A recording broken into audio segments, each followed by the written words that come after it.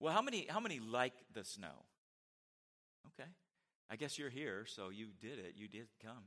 How many don't like it? You just would rather not. Okay. I appreciate that. I do. I appreciate it. I mean, I think it takes all kinds, and God made it all, and so I'm good with that. I'm just overwhelmed by the beauty of it. Just so gorgeous out there. And but with all that said, I mean, it's interesting how just a little snow. Well, that's not a little, but snow can just change everything. Have you noticed that? What used to be brown trees and it's somewhat lifeless, and even those look kind of cool, but when they're all now covered with snow, and the way that snow came so wet and heavy and it just stuck on there, even the smallest twigs are amplified. And it's funny how the snow can just change the look. Places I drive by every day now as I'm driving, I'm like, I gotta keep my eyes on the road. That's beautiful, right? Jesus changed everything.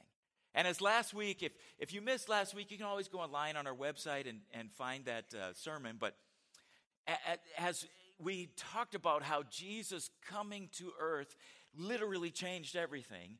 And as I was meditating on that this last week, and then working on this week, and he came and he changed. We covered this. He came and he changed the whole covenant system.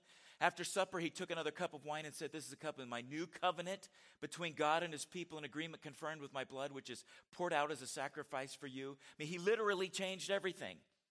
So I was meditating on that this week. I was thinking about this, and it dawned on me, why wouldn't that be true? I mean, really, if God is going to go to the trouble of sending his son to earth, that's a monumental thing. And it's going to be a monumental change. And it stands to reason that when he comes, he's going to change everything. The funny thing about it is, as we look at that, for us, it's so difficult because we kind of live in these two worlds. As we read the New Testament, for instance, that was all written 2,000 years ago. So as we read that, in one sense, we're looking 2,000 years back into history. In another sense, we're trying to live it out here in the 21st century. And then in one sense, we look back there, and I love this. It's one of the things that just lets you know how reliable the Gospels were, because the Gospel writers, as they're writing these biographies, they tell on themselves all the time. Let me just tell you what I'm talking about. If it was made up, don't you think the disciples would have made themselves look better? I mean, really. Because as we look at it, we read what they're writing, and we're like, how come they don't see it? And it's not really fair, because we're standing 2,000 years later, and we've got all of it written out, the whole thing. They had none of that. All they had was the Old Testament. And they had it in Hebrew, and then for them, they didn't have any of the context that we enjoy 2,000 years later. So for us, when we look at them and say, oh, I can't believe they had such a little faith, or I can't believe they didn't understand what Jesus was talking about, as we say those things in a way that's just totally unfair, because they didn't know any of that. But of course, when Jesus came, he was going to change everything. We talked about how we have the covenants, the old and the new, and the Old Testament represents all of those old covenants. And then Jesus said that when he came, not only did he come with a new covenant, which we see represented and described in the New Testament, but he said that he fulfilled the old covenant.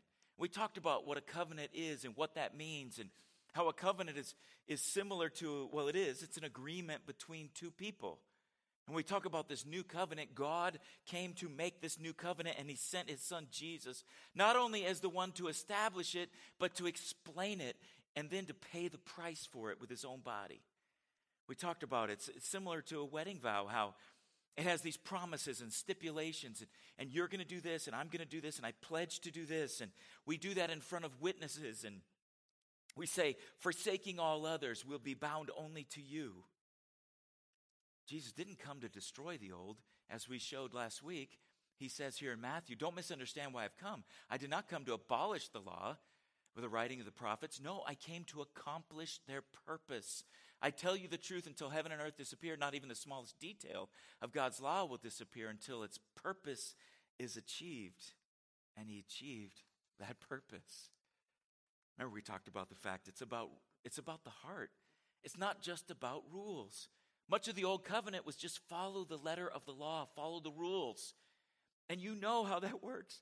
Because as human beings, we always try to find end arounds and exceptions and ways to make it work. And Here we're not that close, but we're coming up on tax time. Anybody start counting up your receipts yet? I really almost did that the other day, and I thought, I can't do that. That's way ahead of time. How many of you have been tempted at times to change a little bit, or just to push the rules a little bit, or to say, well, I know this receipt is for this, but maybe it would fit because it's about rules. I have to be honest with you. My heart's not into paying taxes. I don't want to do that. I'm not all hip on all that. It's different. The old covenant was about how close you can get to the line without stepping over and pushing the boundaries. Jesus took it to the heart of the matter. And he said, it's not about the letter of the law, it's about changing the heart. And I mentioned that example. It's like in a marriage. You pledge faithfulness. You pledge to be true to your spouse. You pledge all of that. And you do that before God and witnesses. And then you wear the symbol of that in the form of a ring. But it's not as if you have to have the ring to do it, because your heart is what guides you in doing that. You treat your spouse in a certain way. You treat them lovingly. You're faithful because love compels you, not because you keep looking at a ring. It's not because you have a certificate somewhere. Does anybody know where that is, by the way? It's in your purse, right? Right. You don't do that because of those things. You don't give. You don't put them first. You don't encourage them and serve them because you have a piece of paper and a ring. You do it because your heart compels you. You honor and cherish because of your heart.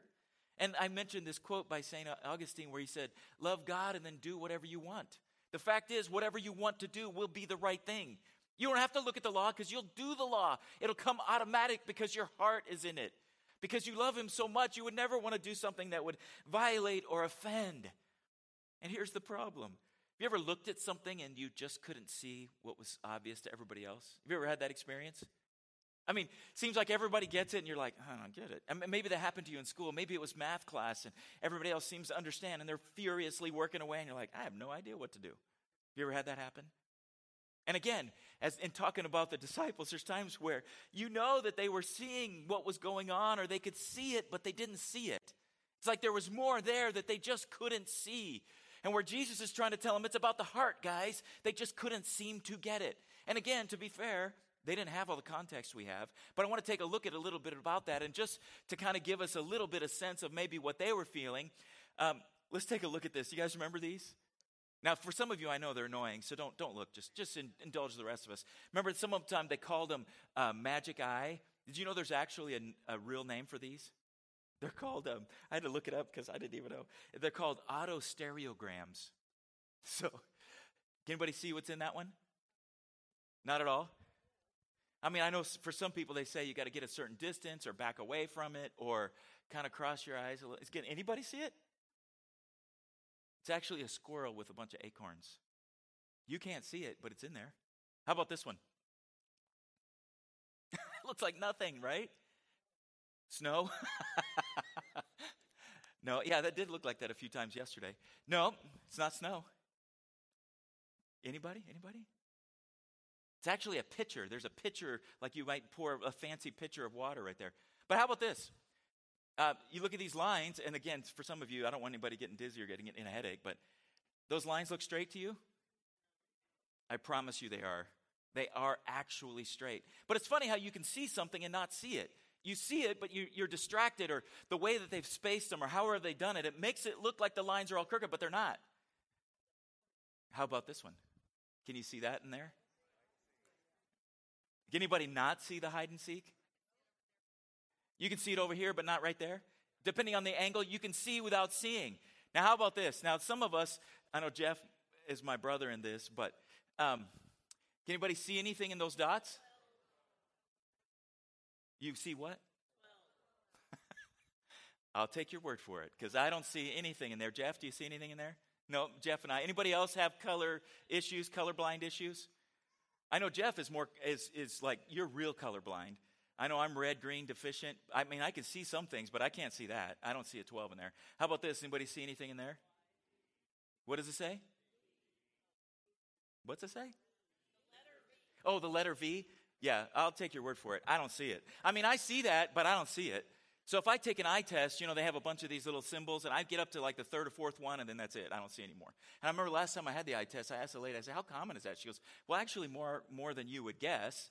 She goes, but, of course, most people can see them all, but she goes, it's about 10, 12% of people have, some level about that.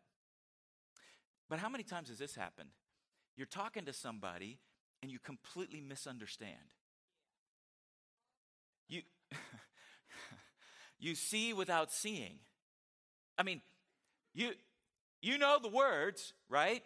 Has this ever happened where somebody's talking and you're like, okay, I know that's English. I understood every one of those words, but I have no idea what they just said. And you're just kind of staring at them. And you're just hoping that somehow by the rest of what they're talking about, the context, maybe body language, you'll somehow be able to interpret what they really were saying. And you wait, and then at some point you're like, hold on, you got to go wait. I lost you way back here. Has that ever happened to anybody else? Now, sometimes you're actually actively listening, working with it, watching them, paying attention, and you misunderstand. But a lot of times, I don't know if you've noticed this, sometimes it can be culture. Maybe you just speak differently or have different figures of speech. And I don't know in Missouri if we have a bunch of those. I know I worked for a pastor one time from Texas. He had a saying for everything.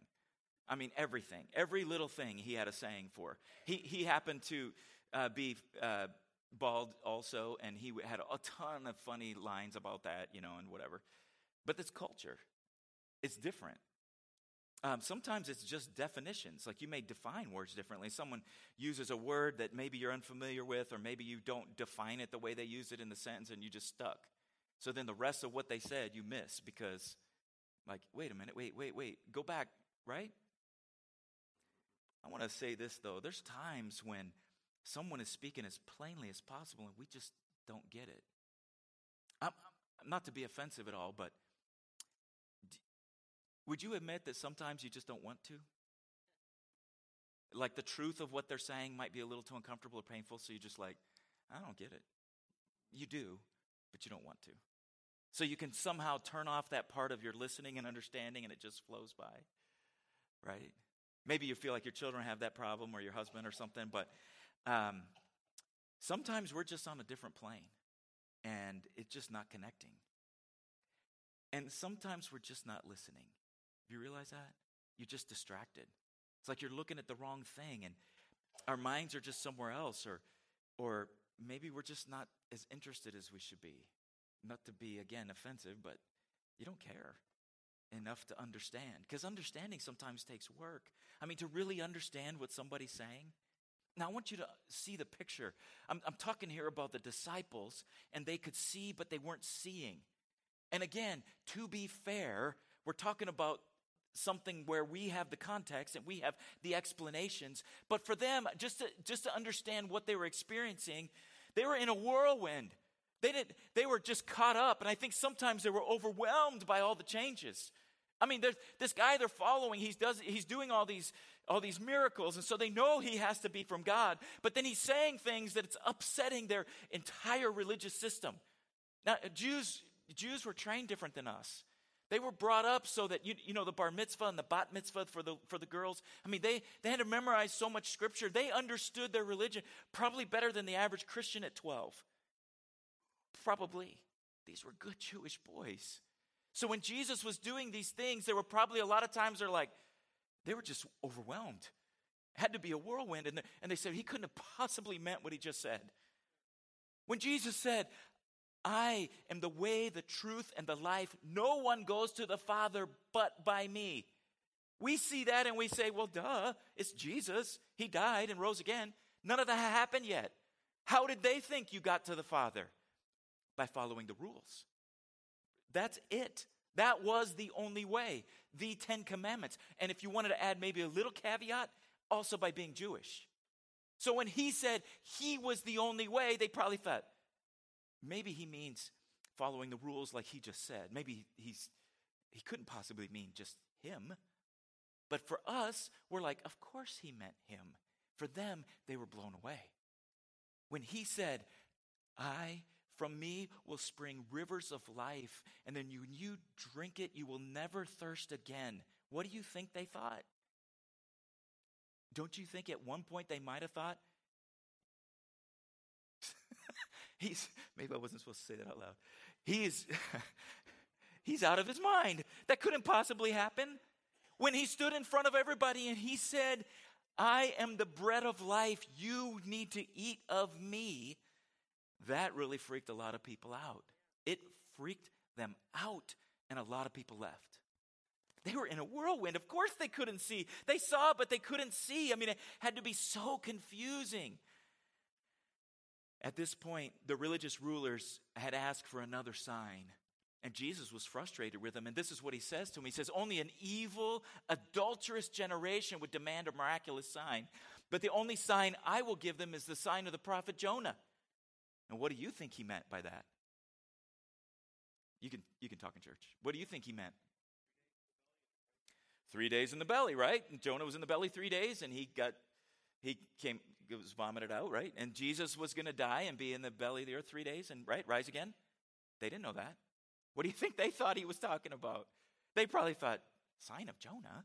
What would the sign of Jonah be? How could they even know what that would be? Maybe they thought his preaching, because when Jonah did preach, all of Nineveh repented of their sin. Maybe that's what they thought the sign would be. And they thought the sign would be his effectiveness. Regardless, they didn't know.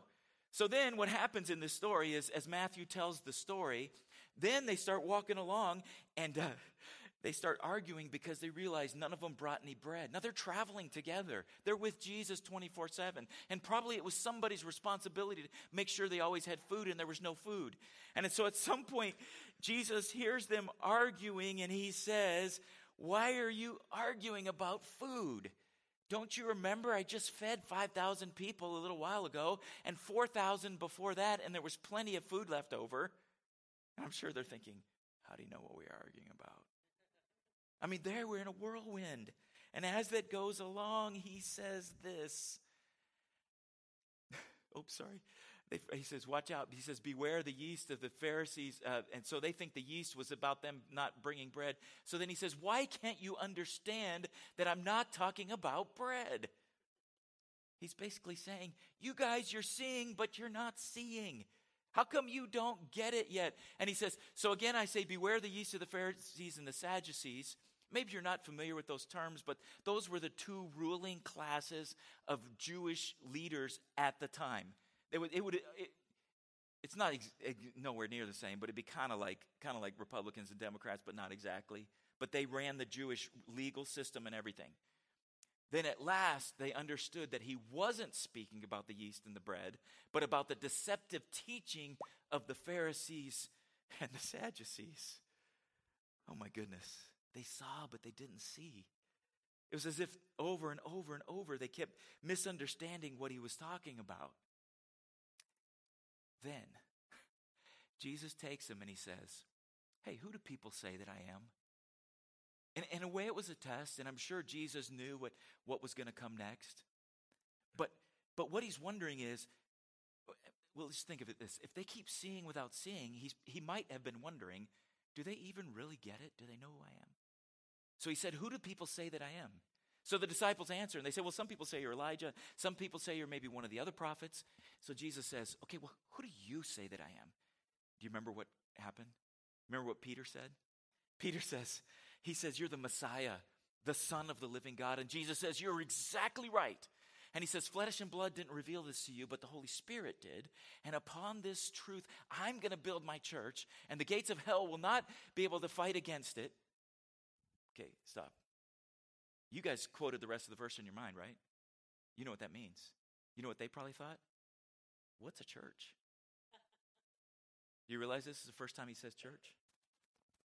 The other time he says church is in two chapters later when he's talking about church discipline, and he says if you're going to confront somebody, you need to do it privately, one-on-one. And if that doesn't work, go to somebody else and then go with them. And you're supposed to be trying to win the brother back over. That's the goal. And then if that doesn't work, take him in front of the church. At this point, they're like, what's going on? He's the Messiah. And their heads are spinning and swimming. They're seeing, but they don't see. And they're probably totally confused. And what's he talking about? Then he goes further and he says, you are Peter, which means rock. And upon this rock, I'm going to build my church. And after I give you the keys of the kingdom of heaven, whatever you forbid on earth will be forbidden in heaven. Everybody's wondering, what is he talking about? And then he keeps going. Look at this. From then on, Jesus began to tell his disciples plainly, that it was necessary for him to go to Jerusalem, that he'd suffer many things at the hands of the elders and the leading priests and the teachers of religious law. He would be killed, but on the third day, he'd be raised from the dead. What were they thinking? Do you think they really saw? Not to be confusing, there's no way they saw what you see. There's no way. There's no way they could possibly see what you know happened next. They heard these things and they saw it, and they probably thought, no, he can't die. That couldn't happen. There's no way that could happen. In fact, in verse 22, Peter says, no. Heaven forbid, Lord, this will never happen to you. Peter's saying, no way. Even though Jesus plainly told them it has to happen, it's necessary. Peter can't see it, so he says no. And look what Jesus says to him. He turns to Peter and he says, get away from me, Satan. You're a dangerous trap to me. You are seeing things merely from a human point of view, not from God's. You're seeing, but you're not seeing. Again, do you think Peter would have made this story up and then have Jesus call him Satan? No, I don't think so.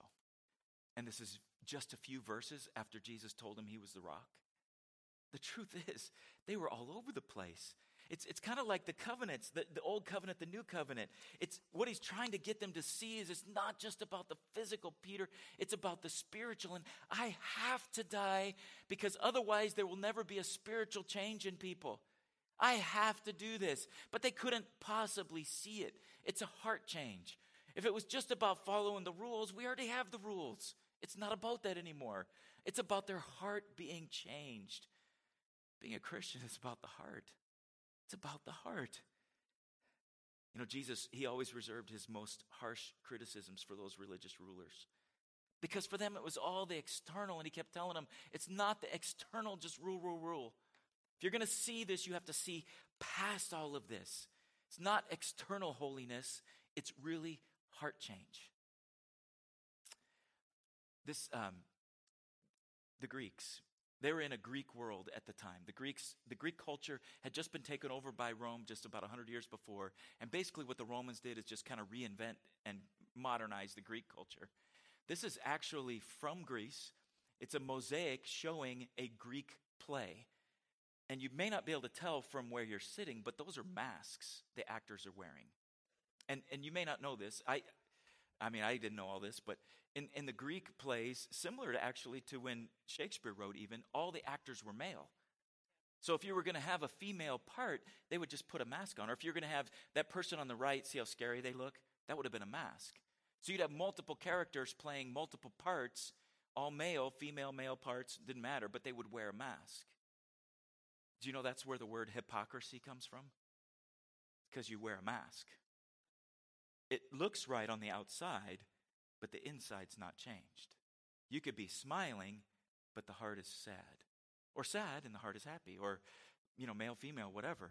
But that idea of hypocrisy is external. So again, with the Pharisees and the teachers of religious law, Jesus keeps telling them, you see, but you don't see. So here, they say, why don't your disciples follow our age-old tradition? They eat without first performing the hand-washing ceremony. So Jesus replies, you hypocrites, that's that word. It means to use a mask. Hypocrite. Isaiah was right when he prophesied about you, for he wrote, these people honor me with their lips, but their hearts are far from me. Their worship is a farce, for they teach man-made ideas as commands from God. Their hearts weren't God-honoring at all. Then Jesus turns to the crowd and he says, all of you listen and try to understand. It's not what goes into your body that defiles you. You're defiled, but from what comes from your heart. Heart. And you know this. You do. How many of you guys were ever in an argument with a brother, sister, maybe someone on the playground, and teacher said, okay, now everybody hug it out. And you hugged them, and you went away unchanged. You did whatever it took to get through the situation because your heart wasn't changed. You knew that.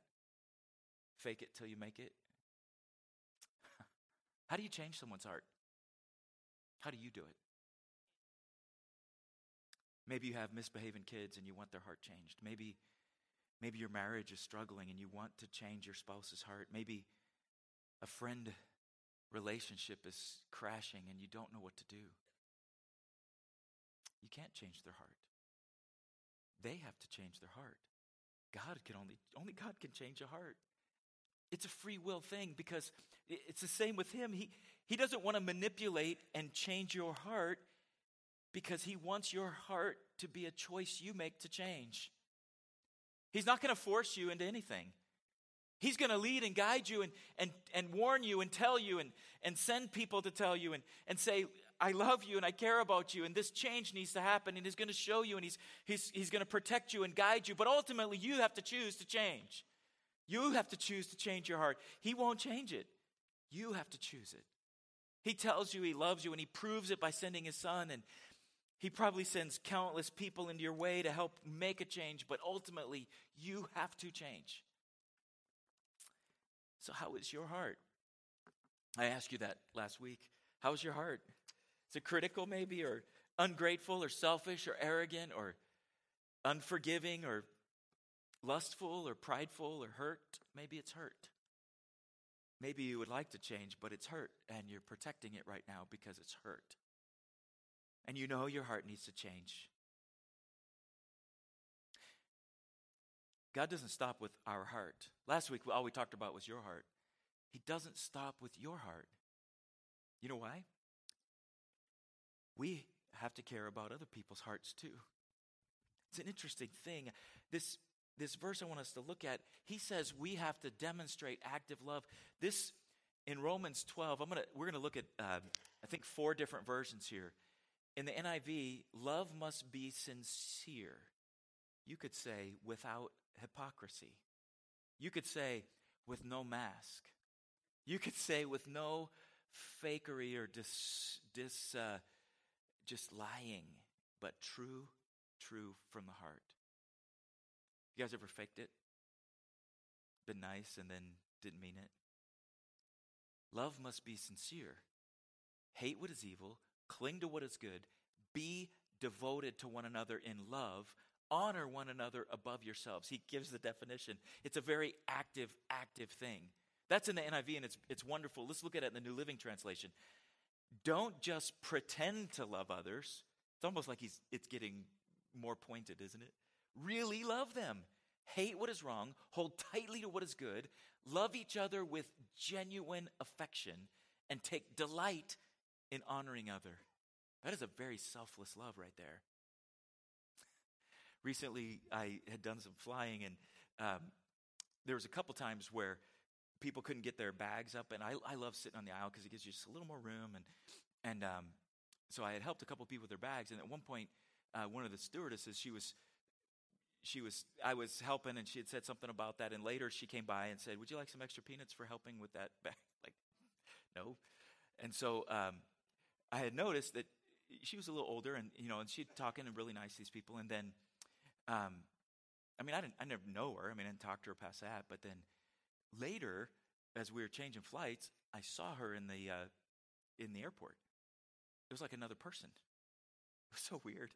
Because on the plane, she was so nice to everybody, helping this person, doing this. But then in the airport, I could see she just had her head down, and I saw a couple people from the flight say hi to her, and she kind of looked at him like, "Why are you talking to me?"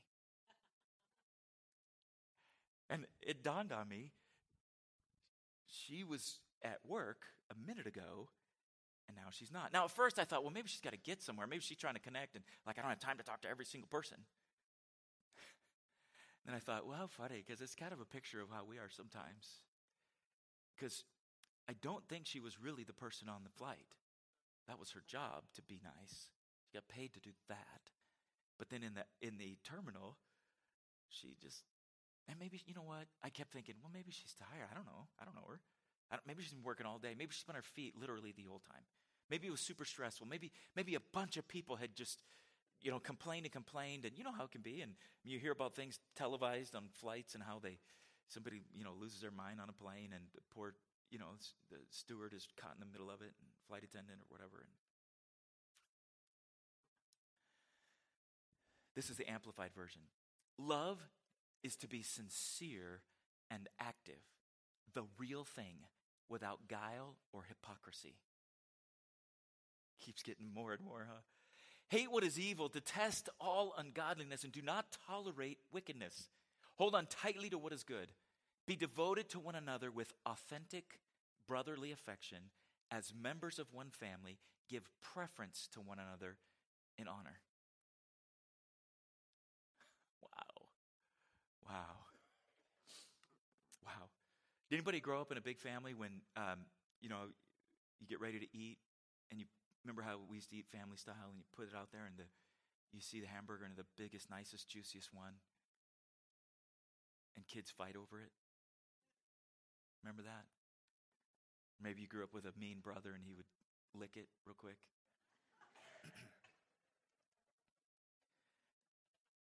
It's sad that even in our own families, a lot of times we don't really prefer each other. We try to get what's ours, or get it first, or get the best. Give preference to one another in honor. One last version. This is the Message. Eugene Peterson's The Message. Love from the center of who you are. Doesn't that say everything? I mean, if it's, you can fake, I think almost anybody can fake anything, right? You can be nice for 30 minutes, right? But if it's real, if it's the center of who you are, you can't help but love because it's in you and it's just flowing out. You can't stop it because it's who you are. It's the center of who you are. Don't fake it. Run for dear life from evil. Run for dear life from evil. Hold on for dear life to good. Be good friends who deeply love. Practice playing second fiddle. I'm going to ask you to shut your eyes for a second here. You can't do that on your own. I'm sorry, because you'd be faking it. It really does take a heart change. If as you've been hearing these things and you're thinking, man, I don't measure up there, or maybe sometimes I'm that flight attendant and I act a certain way when I have to, and then when I don't, I just let the real me come out. I'm not saying for you to fake it. I'm not. And I'm not saying that God would want us to just try harder like we talked about last week. That's not it either. What it is to let him in and let him change your heart. Because once your heart is changed, you naturally act different. It's from the center of who you are that it comes out. Are you willing to let him in? That's the question. With your eyes just closed, this is just to be private in a room full of people. Are you willing to let him and look around and let him judge? It's a word we don't like in our world today, judge. It's like Christians get blamed for judging, and there's a lot of judging that goes around. We're good at judging others, but sometimes it's difficult to actually judge ourselves, and even more difficult to tell God, of all people, you have the right to judge me, and I want you to. Would you invite him in to judge you? Might be scary. Maybe you're angry at him right now, and maybe for something you feel like he's done or didn't do, or something that didn't work out, or he's let you down, or so many things could fit into that category. Maybe you just don't trust him right now. You're not ready to give him control or authority in your life right now.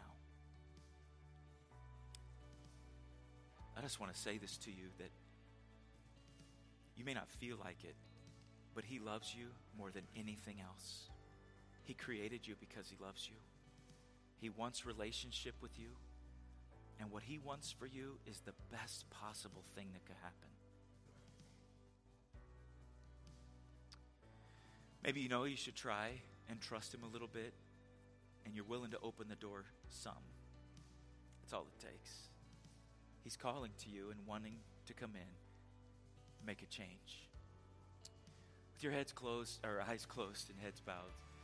I wonder if anybody in here might be here, and for the first time you're thinking, I don't know about all this, but if you're telling me the truth, and it feels like you are, maybe inside you feel like a little uneasiness or a burning inside, and maybe that's God himself saying, let me in, you can trust me. Maybe you've never trusted him before, but you might be willing to trust him today. If you would raise your hand, I'd like to pray with you. Anybody like that at all? just like to let them in. I see the hand. I appreciate that. Anybody else?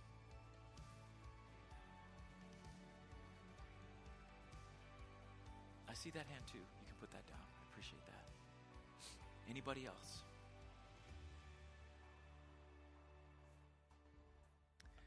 I want us to all pray together right now. If you would just repeat after me. For those of you who raised your hand, all we're going to do is invite him in. And maybe you're sitting here and it's not your first time. Maybe for you, though, you realize something needs to change, and you don't have the right attitude, and maybe your heart isn't right, and you know it needs to be right.